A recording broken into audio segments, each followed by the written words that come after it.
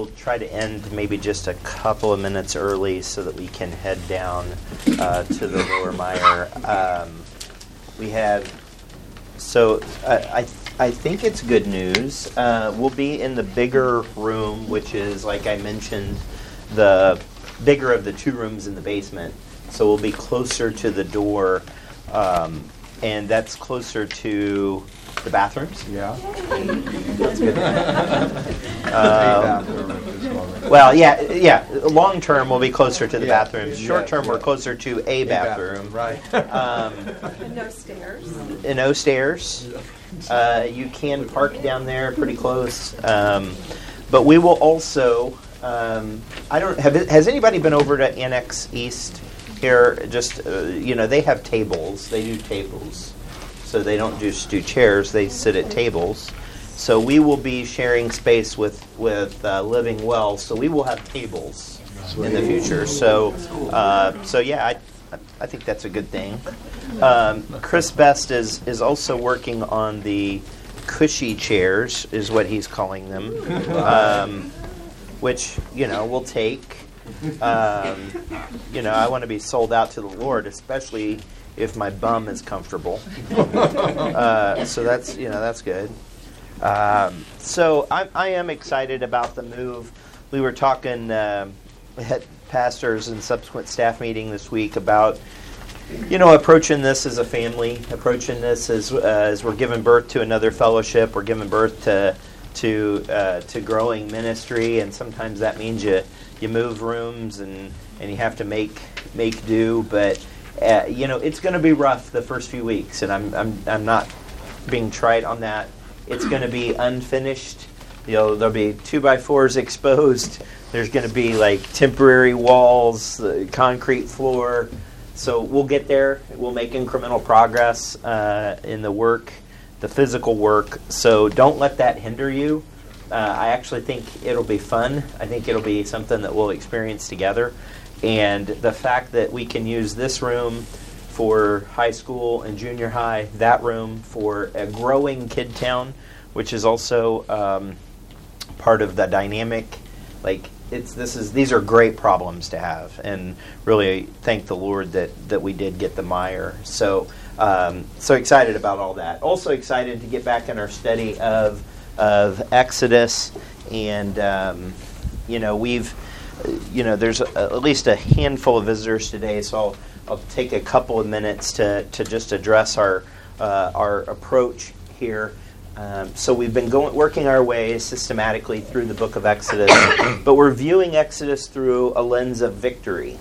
Most people think of the book of Joshua as the book of victory, but without the victories that are experienced in the book of Exodus, there's no platform to possess the land. There's no platform for the fight that is coming. There's no platform for crossing the Jordan. Now, there's also obviously challenges associated with what goes on in the book of Exodus. We've seen, we've seen a good number of those in the failures associated with the children of Israel.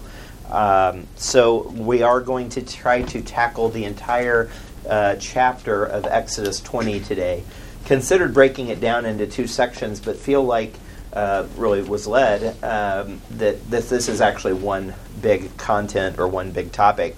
As we've done our study, so today it's victory and right relationship with the Lord, victory and right relationship, as is our custom or our platform with the book of Exodus in this study. We'll look at the situation that's in play, the struggle that is facing the individuals, mostly the children of Israel and its leadership, and then the victory that comes through that struggle. The first section in Exodus 20 is actually a fairly long section. It includes the 10 Commandments, but I would like to read them. So Exodus 20, start in verse 1.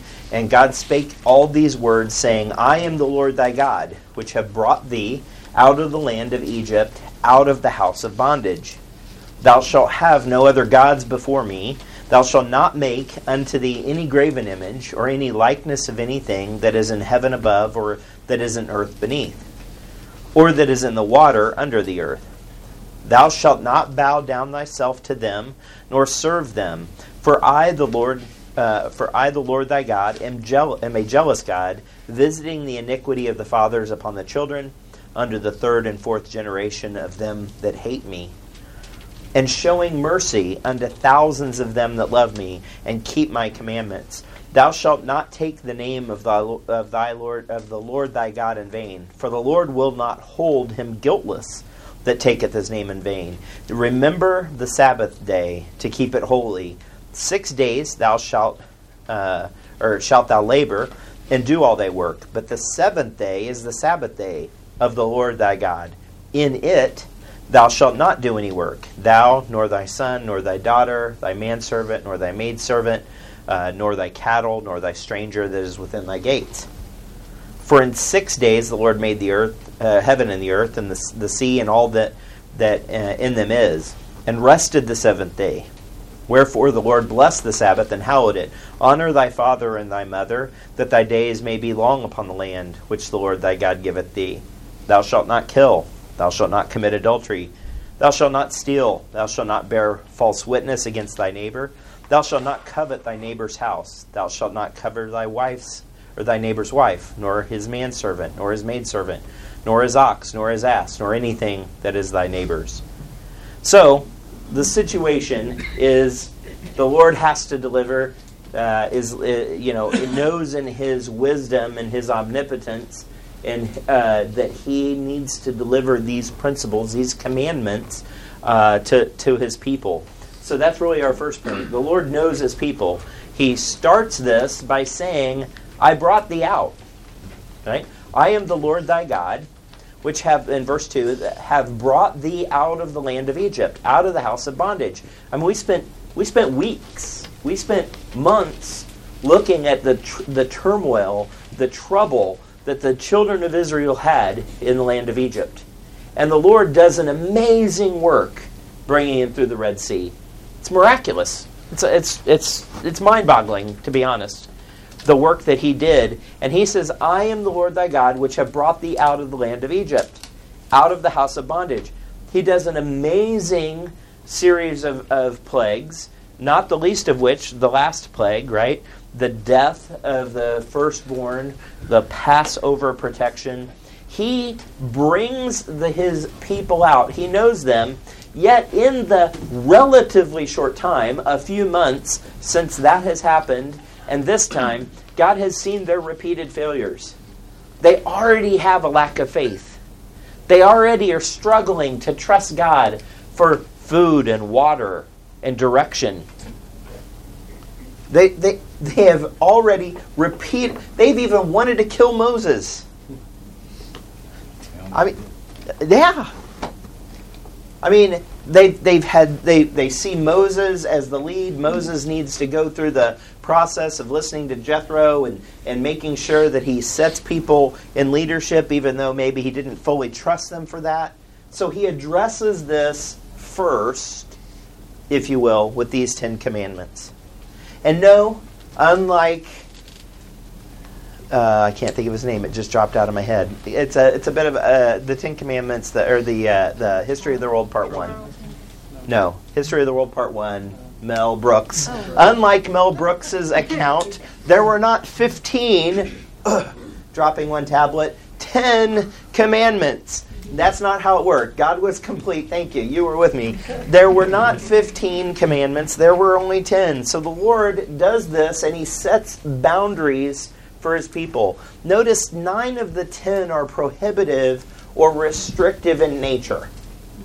Don't do this. Don't do that. Don't do this. Do this. Right? They're generally prohibited. Obviously the one that's clear that is not prohibitive is honor thy father and mother, which obviously could have been postured as don't dishonor, right? But honor thy father and mother. They're generally prohibitive for a reason. This is to give the individual, give the children of Israel as an individual person the opportunity for a further relationship. So, spoiler alert, because you can read ahead, I am not dispensing the Word of God to you, you will know, you all are pretty sure there is a chapter 21 coming. Okay? Chapter 21 and 22 gets a little down in the weeds. Still praying about how we're going to work through that. But a lot of laws, a lot of guiding concepts. It's really kind of the start of not the law of like how sacrifices are done, but how people interact with each other. So this is the start. This is just the opportunity for people to further their relationship. If I had to do a corollary to our ministry here, I would correlate it to COD. Okay? It's kind of the entry point. Now, the principles that I presume, if you've gone through COD, if you remember them, the principles at COD apply beyond the folks that finish discipleship today, right? I mean, those folks don't get all of a sudden to say, I made Lord the number one priority in my life, but now that I'm done with discipleship, I can do whatever I want. Like, that's not how it works, right? So we still, no matter how mature anyone is in the Lord, the principles of COD continue to apply, just like the Ten Commandments are kind of the first oracles, if you will, to use another Bible phrase. There's a lot more coming that we're going to refer to as the law, right? This is just the precipice. They're to give the opportunity for a further relationship. Notice this last point, and I know not everybody can see it. I think you have it on your page, though. These are not ways to connect with God. I don't get any closer with God by not coveting. You know what? I have yet to kill anyone. Yet. Right? I'm going to emphasize yet. Right? I have yet to kill anyone. But it's early. I mean, the day's hardly begun. Okay? Am I any closer to God today than I was yesterday simply because I didn't kill anyone? Did I do something wrong? No, my quote got my pen. Oh, okay. I was like... Jesus wants to see if he had a gun in him. Yeah. Like, thou shalt not kill. That's right. So... Wow. But I cannot get closer to God by not stealing. Are you tracking? That doesn't get me closer to God. The only thing it can do is if I violate the commandment, I can distance myself from God. Is that making sense? So I wrote down this. Avoiding getting cut on a knife, not getting burned on a stove, not putting metal in the microwave, not melting plastic in the oven, doesn't make me a chef. Okay? Not violating the Ten Commandments doesn't put me in a right relationship with God. It gives me the opportunity to have a right relationship with God. Okay? You tracking? Yep. All right. And this is important. Now, the next, I think you have a chart on your page. Okay? This only has a couple fill in the blanks, but I really want you to track the principle here as we go through this. So, this is the Ten Commandments summarized. I would, if I had to type it, it would all not fit. So I will readily admit that I've summarized them. So this is the Ten Commandments listed. Now, in the Old Testament, there's what I'm calling an inverse. I think that maybe is your first blank. The Old Testament inverse. Okay? So the corollary, or I'm sorry, the inverse, the opposite is actually what needs to apply to grow in your relationship with the Lord. So I can have no other gods before Him, but still not consider God as important in my life. Maybe I haven't put anything else more important, but I am not getting closer to Him. So the inverse of that is I need to put the Lord first. Are you tracking? Right? The second, would not have to have no graven image. Well, because I'm going to, the risk is I would worship that image or likeness, so I'm going to worship Him alone. I'm not going to take the Lord's name in vain. I'm going to respect His name. I'm going to remember the Sabbath. I'm going to prepare for it and then rest. Prepare for that day, and then I'm going to rest in him. I'm going to honor thy father and mother, and I'm going to respect authority. I'm not just going to not kill, sorry for the double negative, but I'm going to keep alive. There's principles in the Old Testament of, respecting the life of your beast. Right? A righteous man careth for the life of his beast.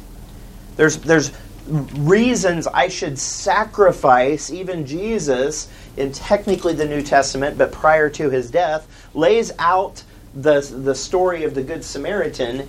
It's the one who did it right, the Good Samaritan, was the one who kept alive.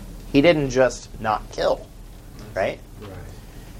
Not committing adultery or pursuing those things, that's staying faithful to your spouse, to the commitments you've made. Not stealing is being content, right? That I cannot steal, but maybe it's just because I'm not good at it. Hey, look over there. Maybe I'm just not particularly good, or I'm fearful of getting caught, or the risks associated with the punishment of that. Like, we all have seen kids, maybe you have kids, and some kids are very, not aggressive, but they don't fear consequence. Other kids, and I was probably more like this, I feared consequence. So maybe I just don't steal because I fear the consequence. Does that make me does that mean I'm more connected with God? No. It just means I'm more fearful of the consequence. Not to bear false witness, but rather to only tell the truth. Not to covet, so I should be satisfied with what the Lord's given, right? So that's the Old Testament inverse. You also have what I'm calling the New Testament validation. So again, the Ten Commandments on the left, and the concepts, the same concepts actually, and I can give you the verses for these. We don't have time to go over them all. I do have them if you want to see this. But all of the Ten Commandments are in fact validated as commands or encouragements, or in some cases chastisements in the New Testament. They apply to us. Just like I said, COD still applies to a person that's been saved for 30 years and discipled, right? The Ten Commandments still apply in the New Testament. Okay? They technically were prior to the law, if you will, at least the completeness of God delivering the law. So they are validated. All of these phrases on the right are phrases from scriptures in the New Testament. You shall worship. Thou shalt worship the Lord thy God, and him only shalt thou serve. Keep yourself from idols. That name be not blasphemed. I think that should be not blasphemed. Rest in him. Honor thy father and mother. We're not supposed to kill. We're not supposed to commit adultery. We're not supposed to steal. We're not supposed to bear false witness. We're not supposed to covet. All validated in the New Testament. And similar to the Old Testament inverse, we have the New Testament inverse. We should make him Lord, as compared to just not having other gods. We should worship in spirit and in truth, according to John chapter 4. Not by a graven image. So I think I've got time. I worked with a lady that was something fun's going on over there. We should. Okay, on the count of three. Ready? 1, 2, 3.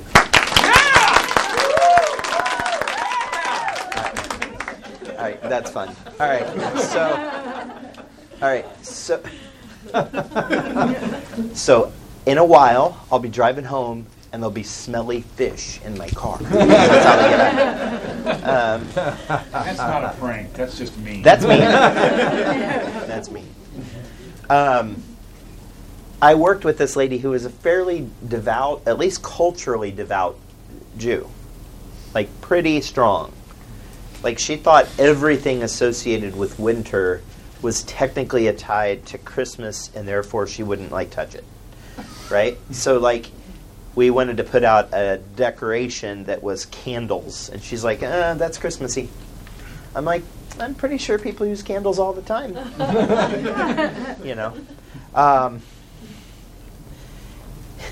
she was having trouble selling her house.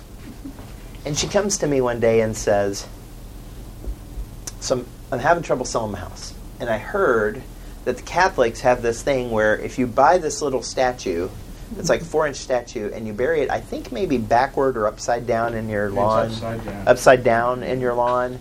It's in That the it will. backyard in the center. Okay. Wow. Okay. Oddly specific. Upside down, center of your backyard. It'll help your house sell. So this woman came to me asking me to buy her this graven image that, like, to sell her house. Like, that's kind of crazy. But it's not that. We're supposed to worship in spirit and in truth. I didn't know. I thought it was St. Mary, but anyway, or Mary or whatever. I should, yeah, whatever. Whatever. Is it Peter? Yeah. Okay. Amen. Praise the Lord. I'll tell him hi at the gates. We're not to, again. It's not just that we should avoid taking the Lord's name in vain. What's our job? We're actually supposed to proclaim His name. Amen. You know, that's actually part of our job in the Great Commission. We're to rest in Him. We're supposed to honor authority, not just father and mother, but pastoral fathers in faith, mothers in the faith, disciplers. We're supposed to honor authority. We're supposed to give life. I mean, isn't that the point of ministering to someone in the New Testament, right? We're helping him have eternal life or playing our role in that. We're supposed to stay pure as compared to just not committing adultery. We're supposed to give of ourselves, we're supposed to preach truth, and we're supposed to sacrifice. So the New Testament in verse applies. So you can take that again. If you want the verses to support any of those, email me, grab me, we'll talk, and I can get that. So that brings us to this point. Keeping all the commandments. I mean, last time I checked, I'm pretty good at the thing. I mean, do I have other gods before Him? There's probably been seasons in my life where I've put my family before the Lord. There's been seasons in my life where I've put my career before the Lord, right? Or times when I've put my flesh before the Lord. Like, there's things that I've had other gods, right? But I feel like He convicted me and course corrected, and I got that right. And I won't take time to go through all these, but I even, you know, I've honored my father and mother, right? I stole some candy once when I was a kid before I was saved, but you know, generally I've kept them. So up walks this dude to Jesus in the book of Matthew, and he says unto him, well, he actually calls him, you know, Lord, and he says, "Why callest thou me good? There is none good but one, that is God. But if thou wilt enter into life, keep the commandments." And this man responds, and he says, which commandment? And Jesus said, "Thou shalt do no murder," don't kill, "thou shalt not commit adultery, thou shalt not steal, thou shalt not bear false witness, honor thy father and mother, and thou shalt love thy neighbor as thyself." Now, the last time I checked, that last one actually isn't one of the 10 commandments. Also, he doesn't list all the commandments, right? So the man certainly doesn't need to correct Jesus, but he doesn't say, "Well, I've kept those and all the others." He's like, the man saith unto him, "All these things have I kept up from my youth." I mean, whatever you called me out on, I've kept. And Jesus saith unto him, "If thou wilt be perfect, go and sell that thou hast, and give to the poor, and thou shalt have treasure in heaven. Come and follow me." But when the young man heard that saying, he went away sorrowful, for he had great possessions. So in fact, he does have gods above Jesus, above the Lord. It's his possessions. So Jesus actually skips, "Thou shalt have no other gods before me," because he knows he's going to call the question in this one. If he had said to you have no other gods before me, that young man might have said, "Well, I don't have any other gods before you." But actually he did. What his possessions, he went away sorrowful, for he had great possessions, was his God. So victory principle number 1, understand you will violate one of the commandments at some point. I'm dealing with this with my son right now because every time we see a sports car, that kid is coveting.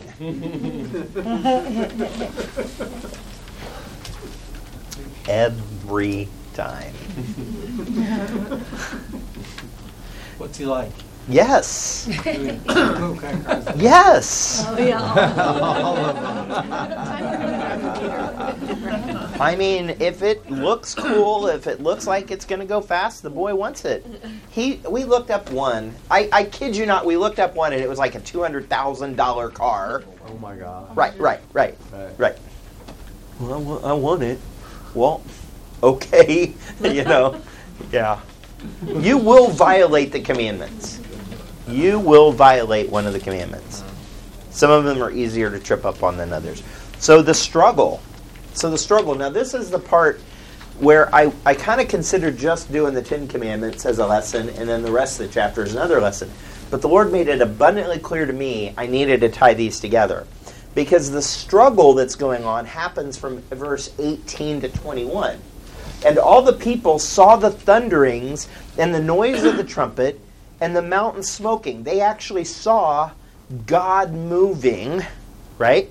And when the people saw it, they removed and stood afar off. And they said unto Moses, You, speak thou with us, and we will hear. But let not God speak with us, lest we die. And Moses said unto the people, Fear not, for God is come to prove you, that his fear may be before your faces, that ye sin not. And the people stood afar off, and Moses drew near unto the thick darkness where God was. Honestly, if you would have asked me what was the next thing that happened after the giving of the 10 Commandments, I probably would have mentally jumped over to Exodus 21. The rest of this story, the rest of this passage rather, is very interesting to me because right after God gives them some parameters by which to establish a good relationship, they see him moving and they're like, we don't want any of that because we might die. Why? Because they knew their relationship with God was insufficient. They knew their relationship with God was insufficient. So, people saw God moving. They removed and stood off, and they wanted a human intermediary. Okay? Now, there's something in us that wants an intermediary, a mediator between us and God. This is actually one of the core concepts of most false religions. Is they want to interject a person between you and God. And my question to them, if we're having the debate, is who is the intermediary between that person and God? Right. If there's always got to be an intermediary, who granted that person, almost always a guy, that dude, that position? Well, I have an intermediary between me and God, the man Christ Jesus. Amen. And he earned that right through his birth, his sinless life, his death on the cross, and overcoming the grave. Right? He's earned that right to be the intermediary. But there is something between us in us that wants, just like verse 21, and the people stood off, in verse 19, and speak thou with us, we will hear, but let not God speak with us, lest we die. We have trouble as a people connecting with God. Why? Because we know we're insufficient. We know we're insufficient because we can't even keep the 10 Commandments, let alone 15. Right? We can't keep the 10 Commandments that are pretty straightforward, that don't really set the bar very high in a relationship. So they know, as soon as they've heard these 10 Commandments, almost like this premise, well, who can be close to God? Moses can be close to God, because if we get close to God, we're going to die.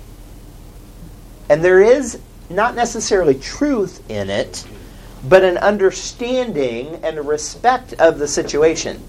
Because if we do approach God in our sin, we're not going to last, right? We're not going to survive.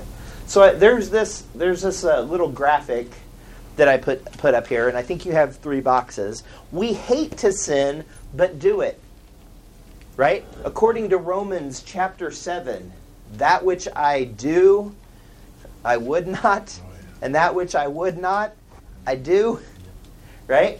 And there's a lot more to that in that passage, but and I failed to copy these over, so forgive me for just a second.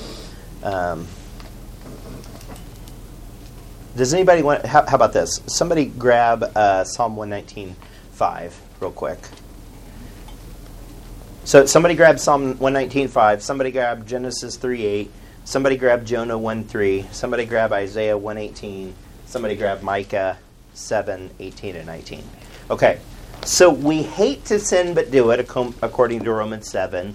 What's said in Romans chapter 119, Psalm 119, verse 5? Anybody there yet? Yeah, I got it. Go. Oh, that my ways were directed to keep thy statutes. Right. Oh, that my ways were directed to keep the statute. My ways as a man are, I'm going to fail. We hate to sin, but we do it. Okay? And then the common relationship, or the common result, rather, of that is that we withdraw from God. Genesis 3:8. Somebody? Yeah. And they heard the voice of the Lord God walking in the garden in the cool of the day, and Adam and his wife hid themselves from the presence of the Lord God amongst the trees of the garden. Right, so they hid themselves. Jonah 1:3. Yeah.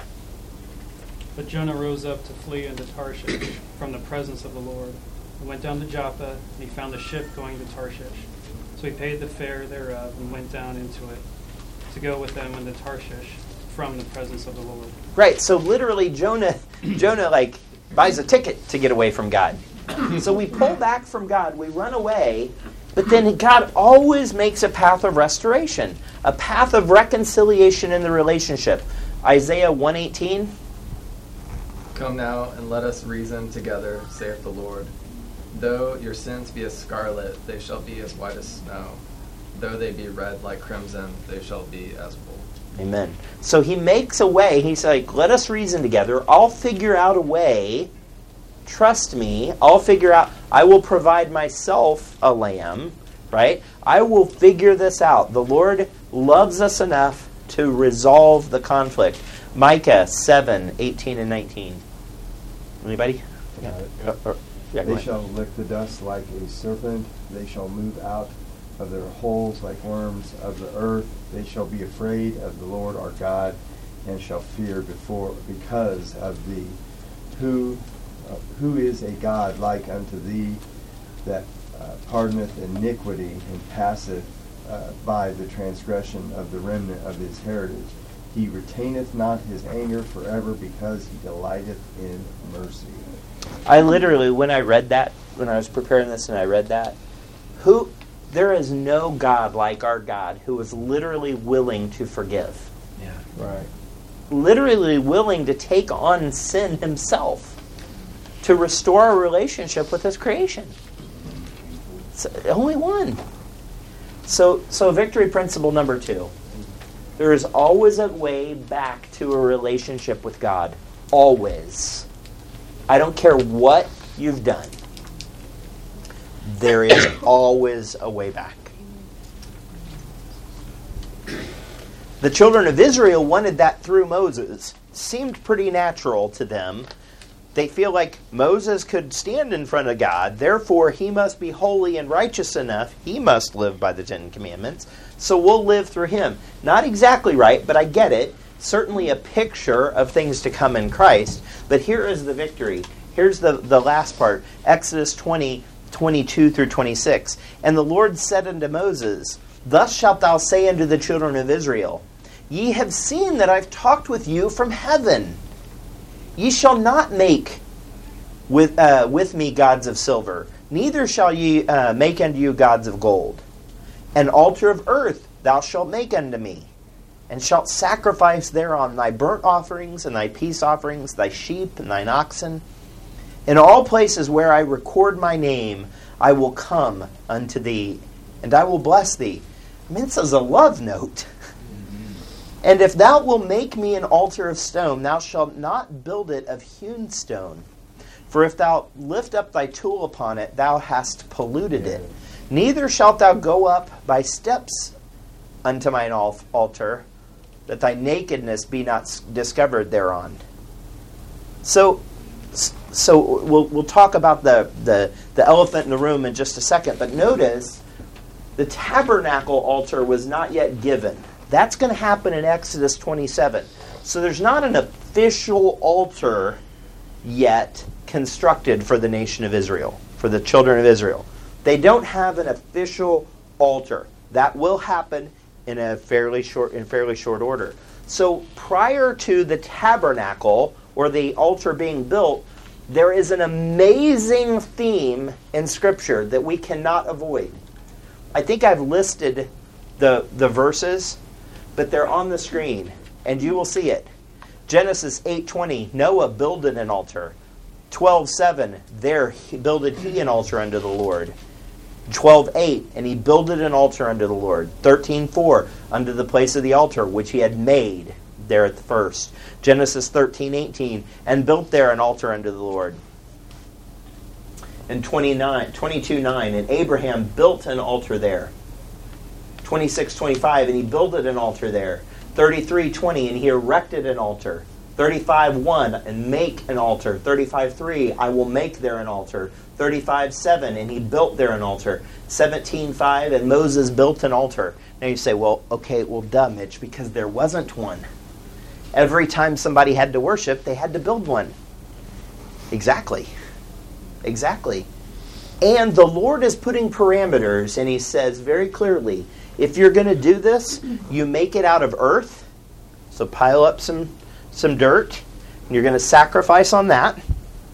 Or you can build it out of stone, but don't you cut that stone. It's actually a picture of Christ. But don't you cut that stone. Don't hew that stone, because it's not about the effort in the altar. It's about the sacrifice. And don't you dare build something that takes steps, i.e. a pyramid or things that we've seen all across the world in different nationalities, people groups, all over the world. What do? They build something with steps to reach God. And what's still left? The work of their hands. The sacrifice is all gone on those things. But they have left a monument to their effort. Now, there's got to be some effort. There's got to be a desire by the person to restore the relationship. But it's not about the altar. It's about the sacrifice. Man's tendency is to do more than is necessary. We see this all the way back in Genesis chapter 4 with Cain and Abel. Right? Cain was mad because he put all this work into the fruit of the ground. And you don't want that, God? Well, actually, I want you to trust me. I want something to die for this sin, like Abel's. Man will put the attention on himself. He will make a big deal about the altar and not about the sacrifice. In studying this out a little bit, you can get on a plane, we'll say today, you can get on a plane, you can fly to Israel, you can drive to Jerusalem, and you can go to the place where Jesus died. You can go, and there are all sorts of, I don't know if the right word is amazing, but are ornate, intricate, majestic, with respect to man's efforts, things. Like there's this, I saw this one that was like this, just like it was like every square inch of this thing had like some jewel or some cross or some. It was like whoa. It reminded me. You know what it reminded me of? Honestly, and this is your second movie reference of the day, Indiana Jones Last Crusade. Like, it doesn't need to be all that stuff. It just needs to be the simple cup, right? So, we tend to overcomplicate worship. We tend to want it to be about our effort. And we put the emphasis on the altar instead of the sacrifice. We want to define the rules of engagement. But, victory principle number 3, there is an altar of earth and unhewn rock built by God that he sacrificed his lamb on. And it's Golgotha. I don't know if you can see the skull in the lower right-hand corner. Oh, yeah. The eyes kind of and the nose kind of pop out there. This is a picture of Calvary. Now, it's a little aged because they've removed the antenna and the very small monuments. There's actually now a wall built on top that you can walk on, and it's actually done some damage to the rock facade. I wish I had more time to edit, because if you pan out on this picture in the lower right hand, has anybody here been to? Does anybody remember what's right here? Station. A bus station. Like literally just out of this picture is the back of buses. Yeah. It's like this it's not a big deal. Now they've made it a little bit bigger of a deal because you can go up. Did you get to go up on top? Was that, because that's a relatively. You could see that, but they didn't let us go. Yeah, on so top. now there's actually a pathway, and you can actually go up. Is what it looks like on top. So, God did just fine with his rock, with his unhewn rock and his mound of earth that will receive his sacrifice. Like, we don't need to add to that. He did just fine with it. So this altar of earth and unhewn rock doesn't bring the attention, shouldn't bring the attention. I mean, we can respect it, but I don't need to go see it every day to live for Christ. I don't need to go worship there to be the only way to get to Christ. Like, it'd be gravy on top. I want to not mix my metaphors. It's either gravy on top or cherry. I don't suggest cherry on top of gravy. It doesn't seem like it goes together. Okay? But the focus is not on man's work. It's on a man's work. It's on the sacrifice. So please, when you think about the commandments, God was very clear. He said, I need you to abide by these so that we can have a basis of relationship. We can come together. We can reason together. I'm a forgiving God, but there's going to have to come a sacrifice. There's going to have to be a payment for your sins. And it's a beautiful payment. Amen.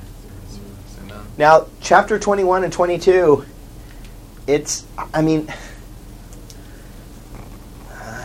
I'm looking forward to what the Lord gives me, because I'm not sure how this is going to go next week.